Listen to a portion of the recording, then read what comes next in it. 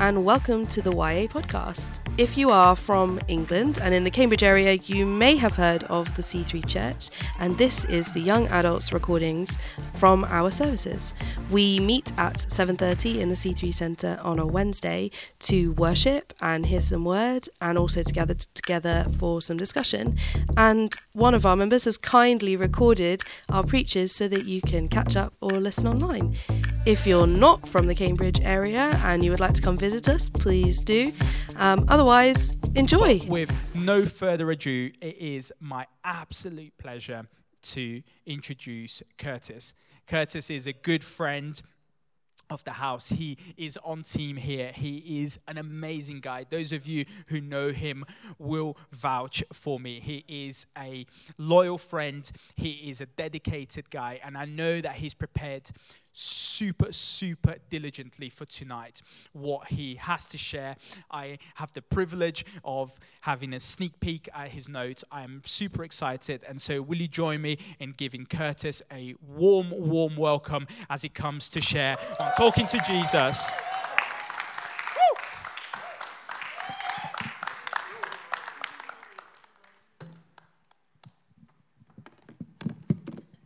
Hello. A little keen. Sorry. That was me. So, as Edson said in his lovely little soliloquy there, I'm... It's a big word. It's a monologue, a lovely... Anyway, I'm Curtis. I serve here on team. You've seen me before. You'll have seen me skulking around the back of the production desk. If you haven't seen me, it's because I'm skulking around the back of the production desk, because it's my safe space. What can I say? But here we are. I've found myself in front of all of YA, and I'm going to deliver a preach. So I take it you're on board. Excellent. Right. So Edson mentioned up top, I have the honor of opening the series on prayer and prophecy. Thank you, Anya. I was waiting for the woohoo. And next week we have Esther Joshua preaching. Shout out EJ. And this series will end with a prophetic night. So we'll have the prophetic team in-house. It'll be a great night. We did one of these last year. It was electric. So, stay tuned in and maybe come along. You'll have a good time. But yeah, prayer and prophecy. For those that don't know what those two words mean, I will give a quick definition, just so we're on the same page. Prayer, simply put, is communication between us and God. That's all it is. It's very important, but that's all it is. And prophecy is one of the ways that God talks back to us. He does it in another... He has other means, and I'll cover that slightly later. But that's basically it. Now, as simple as that sounds, prayer is very important. And I think a lot of the times, whether we know it or not, we realize it's important and we get tripped up by that. Like, by show of hands, who's ever felt pressure when they've been asked to pray or when it comes to prayer? Okay, right. This message might be for you then. Here we go. Okay, cool.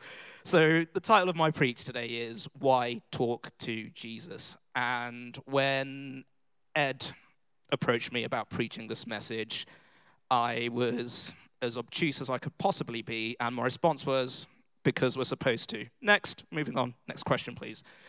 But I actually sat with it, and I thought about it, and ironically, I prayed about it. And the verse that I've kind of built this message around is Matthew 6. Well, the verses. Matthew chapter 6, verses 5 to 6. For a bit of background context, Jesus is preaching the Sermon on the Mount. And for those that don't know what that is, read Matthew. But in my headcanon, it's basically like the original Jesus conference. There's Jesus, there's a load of people. He's given out all the tips, tricks, secrets to how to live a good life, and he does it all for free. Nobody had to pay a thing. And then they were all fed afterwards. I digress. So yeah, the Sermon on the Mount is really, really important. I recommend everyone reads it. There's so much gold and so much wisdom in there. But this particular passage, which I'm going to read, is kind of key to the rest of my preach. So I'm going to read it quickly, and then I'm going to pray, and then we're just going to get into the nitty-gritty. And it reads as follows. And when you pray, do not be like the hypocrites, for they love to pray standing in the synagogues and on the street corners to be seen by others. Truly, I tell you, they have received their reward in full. But when you pray, go into your room, close the door, and pray to your Father, who is unseen.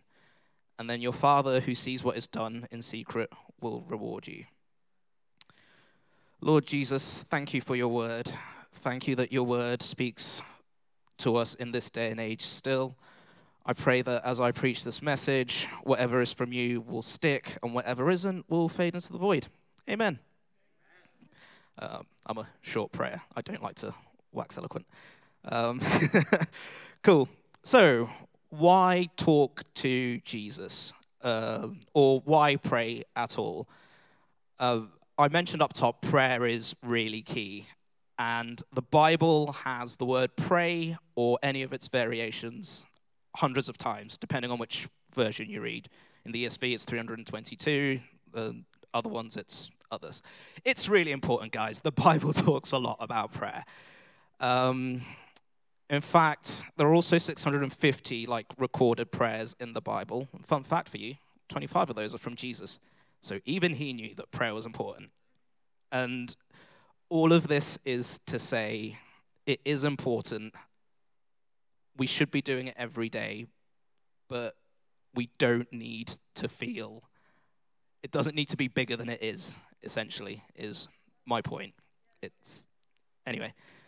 So, why talk to Jesus? I think we should probably start at the beginning, because we need to know who Jesus is. So, open up your Bibles to Genesis. No, that's fine. I'll give you a quick recap. In the beginning, God created the heavens and the earth. We know that bit. He did the animals. Adam and Eve came along. It was good for a time. We all know that bit. And then along came a serpent, dragon thing. Does anyone here know who the Bible Project are? Does anyone follow the Bible Project podcast? They're doing a series right now on dragons in the Bible, and it's amazing. It is slightly reshaping how I see quite a lot, actually. That was a quick sidebar on the... Anyway, this malicious creature turns up in the garden, and it deceives Eve into breaking one of God's fundamental laws, which is, do not eat from the tree of knowledge of good and evil. That rolls right off the tongue. So that happened. Eve ate the fruit, and it kind of all went west from there. Adam and Eve were kicked out of the garden, never to return again. God cursed the serpent. It's all looking pretty bleak. Everything is broken. But God had a plan. And the reason we know that this plan existed back in Genesis is what he says when he's talking to the serpent, the malicious creature, the deceiver. He turns around and says, and I will put enmity between you and the woman, and between your offspring and hers. He will crush your head, and you will strike his heel. This is very important. Keep that in your mind as we continue through the Old Testament. The Old Testament's great, guys. Read it. It's amazing. So, humans are out of Eden. The world is falling into chaos. And God decides he's had enough. He can't see his beautiful creation, play out like this. So he picks a righteous man by the name of Noah and says, I need you to build me a boat big enough for you, your family, and 2 of every animal. Noah builds the boat. God floods the earth, clean slate. However, as the waters are receding, God decides that maybe he won't wipe humanity off the face of the earth again. He sends a rainbow up, there's some doves, it's a nice time. He promises that regardless of what happens, he will never destroy us all again. Also very important. Keep that in mind. Humanity prospers again, and then along comes a man by the name of Abram. You might remember him. Campbell talked about him in his preach a couple of weeks ago. And God promises Abram, who then changes his name to Abraham, that he will make him into a nation. He will have descendants as many as the number of stars in the sky. All well and good, except Abraham was old and he still didn't have a single son. So, he had a tough time believing that. There was a lot of doubt happening in that space.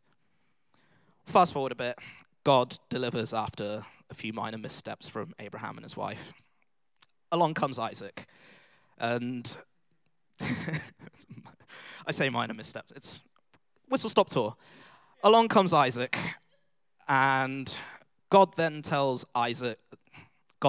Abraham to sacrifice his son Isaac.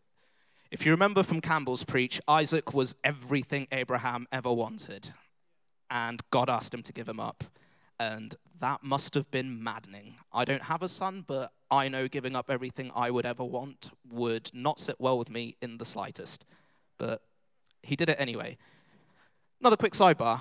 An unmentioned bit of the Isaac story, I find, is, yes, Abraham was obedient. He went to go sacrifice his son. But nobody really talks about how obedient Isaac was. He kind of just led on the pyre and just waited to be slaughtered. And not a lot of people talk about it, so props to my guy. That is a level of obedience that I don't think I would ever possess. But anyway, yes, God delivers the ram. Isaac lives. Isaac gets married, has his son Jacob. Jacob changes his name to Israel because he had to wrestle with God. He has 12 sons through various wives. We have the 12 sons of Israel. Are you all still with me? Stick with me, guys. Cool. Right, so some stuff happens. One of Jacob's favorite sons ends up in Egypt because his brothers were jealous and mean and they sold him to Egypt. Joseph ends up in Egypt, ends up running the joint, and famine hits the land. Back home, his brothers come along, he gives them food. There's a happy reconciliation, everyone kisses and hugs, and Jacob and all the 12 sons of Israel move into Egypt. They live happily and prosperously for some time. Cool. Right, and then we're at Exodus now. It's fine. We're done with Genesis. We're at Exodus now. Cool. Right, the Israelites grow, they prosper, they're having a good time. The Pharaoh of Egypt doesn't like what he's seeing. He feels threatened by them. He feels threatened by their presence. Turns into an evil dictator. Sidebar, if you read the Bible Project podcast, he's a form of the dragon. Anyway, so he oppresses them, and once again, they're not having a good time. Start praying, crying out to God. God finds a dude called Moses. I hope you know who Moses is. I'm not going to get lost in the weeds there.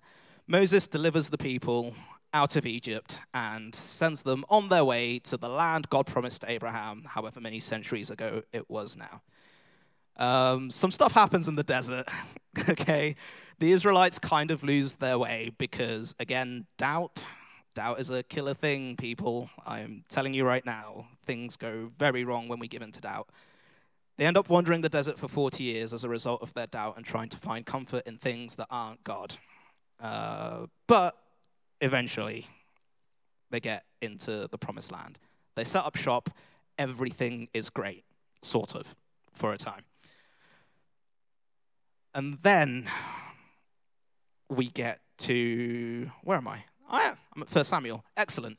So the Israelites live for a while without a king. There is no king. There is no emperor. They're kind of just living, and God is their king. However, they get jealous of all the other nations who have like a definitive figurehead ruler person. And they say, God, we want a king. And the prophet at the time, dude called Samuel, was like, no, you don't want a king. You want God. Stop being silly. They all went, we want a king. So God gives them a king. Dude called Saul. He does an okay-ish job for a time, and then things go west. And then God finds a dude named David. We should all know who David is. We sing songs about him a lot of the time. David becomes I think the message on Sunday, the preacher called him like the greatest king of Israel, which is quite a title. But David is very important. That's by the by. David is very important. He becomes king, and for a time, once again, things are good. And then every king that follows David, things go in a downward spiral that is, you'll only believe it if you read the books. It's something else. However, as Israel is being invaded and everyone's being scattered, throughout all of this, God never forgot his promise. He never forgot his promise to the serpent, and he never forgot his promise to the woman, all the way back in Genesis. So throughout all the downfall of Israel, God remembers this. And through David's lineage, along came a woman, well, she was a girl at the time, called Mary. And we should all know who Mary is. It's almost Christmas. We'll be singing songs about her in no time. Mary had the miracle baby, who is Jesus. And Jesus went on to, I can't really find the words to like sum up everything that he went on to do in his life. In my notes, I've got the resurrecting miracle wonder baby, but like, that's really not enough. Like, so Jesus is the fulfillment of the promise God made thousands of years ago in Genesis.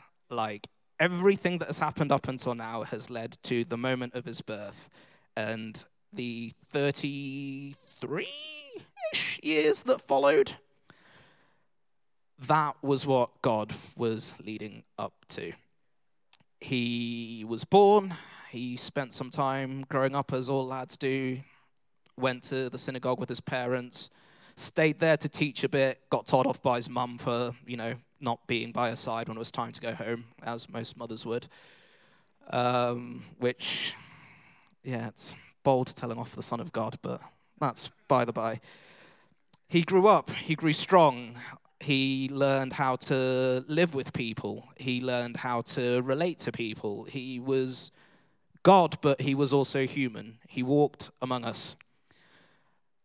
And then he entered into his ministry. He went around performing all the miraculous stuff he did. He changed so many lives, and that all led up to the cross, where he took the heat for all of our sins.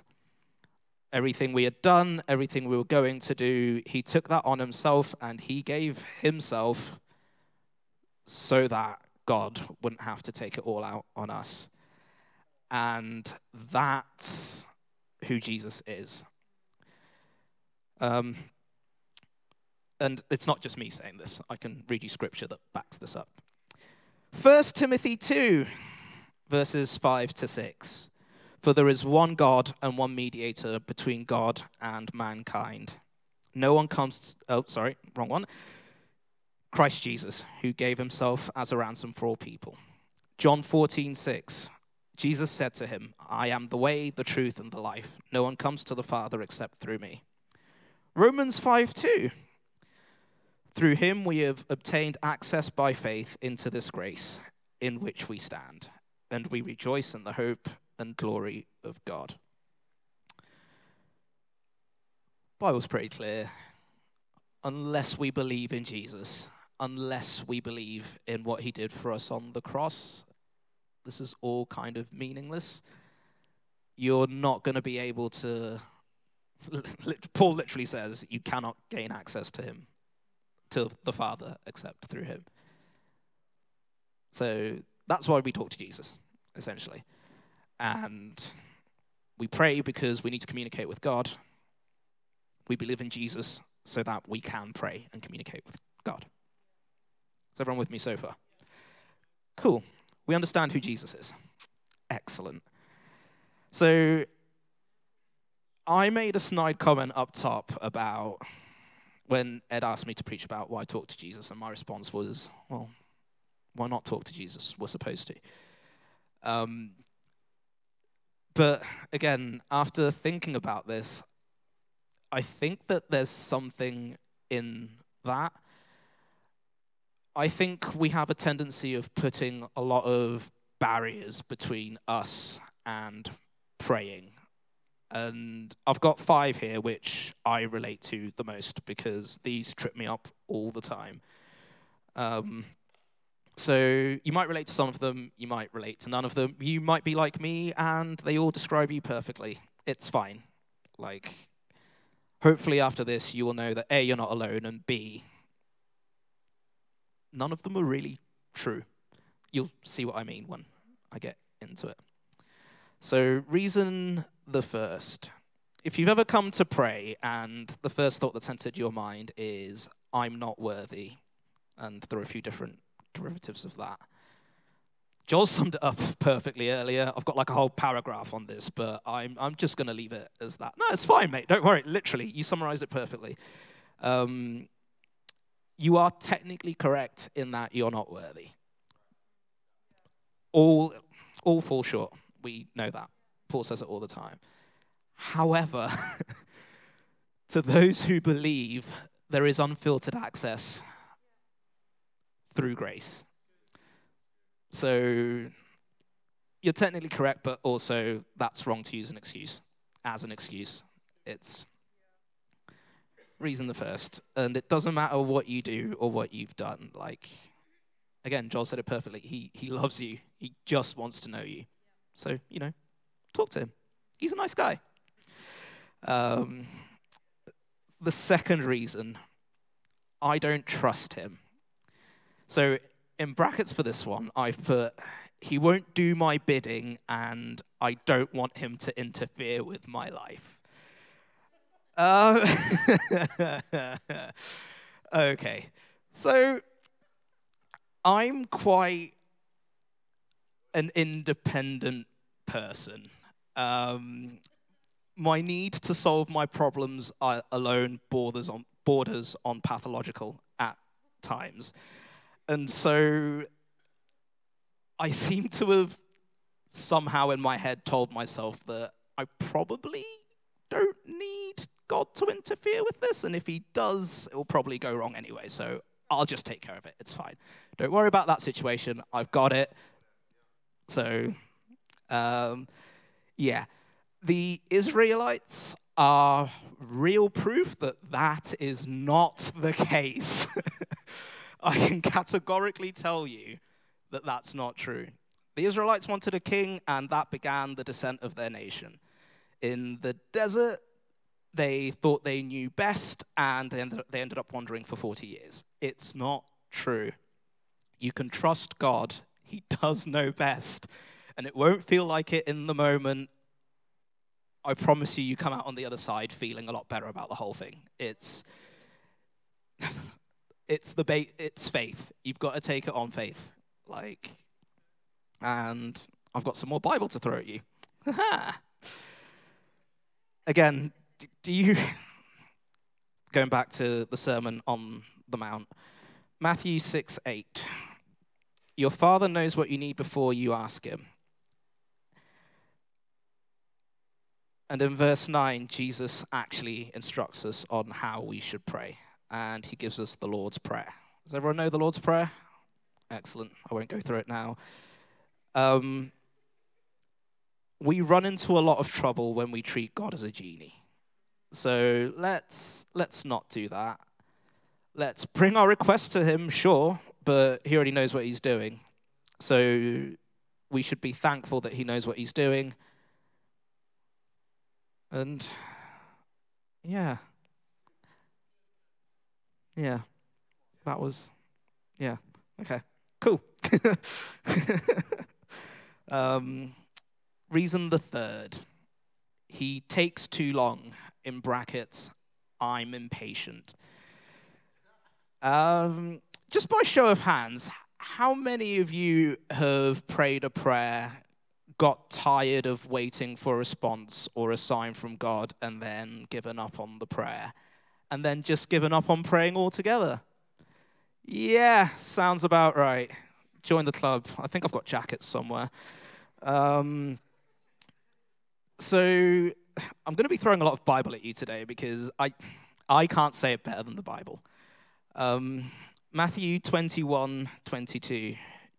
Jesus replied, "Truly I tell you, if you have faith and do not doubt, not only can you do what was done to the fig tree, but you can also say to this mountain, 'Go throw yourself into the sea,' and it will be done. If you believe, you will receive whatever you ask for in prayer." What does that mean? Basically, it means you've got to stick with it. You've got to be willing to keep praying. And if you keep praying and if you keep believing, eventually God comes good. Like, he will respond. You need to hold on to whatever you're praying for. You need to hold on to the faith that you have in Jesus. So, yeah. Fourth reason, nearly there. Okay, this one might be a bit... Should have put a vulnerability warning on here. Okay. So, reason the fourth. I can't express myself to him. / I can't be real with him. / I cannot be vulnerable with him. Now, I reckon when the stuffing hits the fan, we've all got someone... I bet you can picture someone in your mind right now who you text the minute things start to go west, right?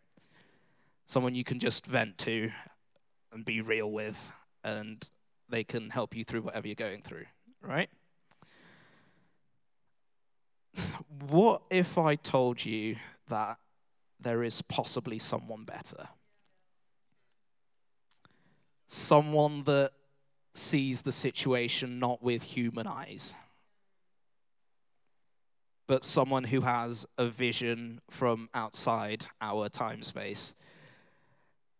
And what if I told you could find comfort in speaking to that person about your troubles, about how broken you are, and just about how, like, down you are? It's Jesus. Like, it's... I said earlier that he walked among us, he learned to live with us. And actually, I'm going to shout out Chami on this one because you said this to me a while ago and it's just popped back into... So, back when Israel was falling, God would send prophets. And one of these prophets was Isaiah. Isaiah's quite... Well, the great thing about Isaiah is he foretold the coming of Jesus and he foretold everything that would happen up to and including the death and the resurrection. And while he was prophesying about Jesus, one of the things he said was, he was despised and rejected by mankind, a man of suffering and familiar with pain. He's writing that about Jesus. He's writing that about Jesus. Like, he knows what it is to be human. He's familiar with suffering. He knows pain. When Lazarus died, he grieved, and that's even as he knew that he was going to bring him back. So I promise you now, whatever you're feeling, if you're in the lowest of valleys, you can unload all of that on God. Like, he's not going to run away. He's not going to leave you. He's not going to abandon you. Like, he knows. He gets it. He's been us. So, and if you still don't believe me, in your groups, you're going to read Psalm 88. He knows what I'm talking about. Yeah. Give it a read and then tell me that I'm wrong. I didn't actually want any of the smoke, but I will die on this hill. Okay, and the last one, and this is the one that bites me the most. He doesn't respond to me, / I can't hear him. And I think this one is exacerbated by the fact that we can't actually see who we're talking to. It's not like if I was to chat to Gab, I can look directly at him and I can watch his body language, I can gauge his reactions. Like, there is some form of feedback there in what we're talking about, right? And it's very easy for us to get discouraged when we don't feel we're getting a response back. However, my challenge to you this evening, and I've had to come to terms with this, is how are you expecting God to respond to you? Have you put him in a box? Have you prayed your prayer and then gone, I will not move until I hear the audible voice of God? If you are blessed enough to hear the audible voice of God, congratulations. I slightly envy you. I would kill to have that, but that's by the by. I wouldn't actually kill anyone. I'm a Christian. Yeah, my point is, it's easy to expect a certain response from God and then be discouraged when you don't get that response in a particular way. Because then you'll start asking yourselves questions like, maybe I lack faith. Maybe I'm not holy enough. Maybe he just doesn't want to talk to me. Like, it's categorically not true. God is the God of the universe. The earth is his and everything in it. He can respond in any way he sees fit. It's down to us to be open to a move of God, and it's down to us to be discerning enough to be able to realize that it's him that is talking to us. And he can respond and communicate in a multitude of ways. Through your Spotify, through a situation at work, through a lecture you were reading through an Instagram reel on one of the many Christian meme pages I follow. Like, it's not good to box in what God can do and how he can move, because you will miss something. And that's something, well, in my experience, I've normally missed something great, which is annoying, but that's by the by.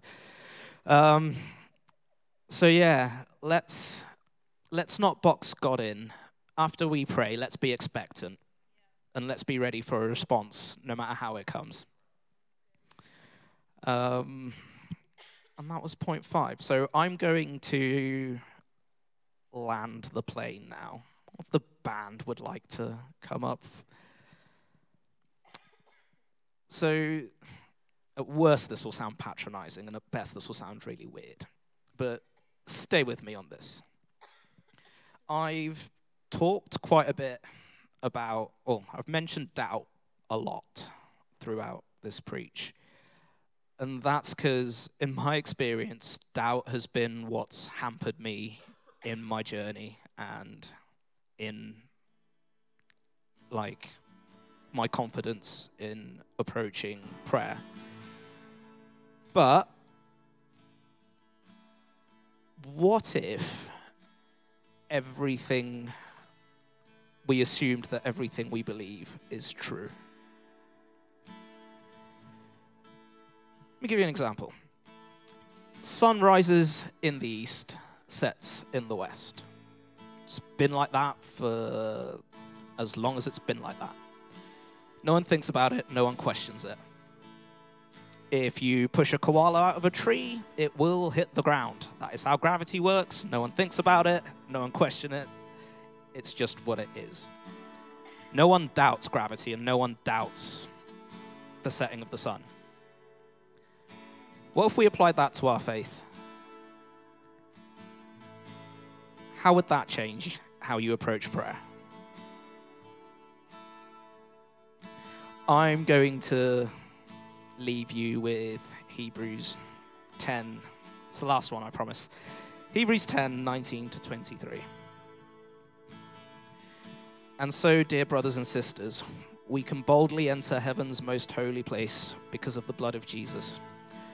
By his death, Jesus opened a new and life-giving way through the curtain into the most holy place. And since we have a great high priest who rules over God's house. Let us go right into the presence of God with sincere hearts, fully trusting him. For our guilty consciences have been sprinkled with Christ's blood to make us clean, and our bodies have been washed with pure water. Let us hold tightly without wavering to the hope we affirm, for God can be trusted to keep his promise. That's it. God can be trusted to keep his promise. Thanks.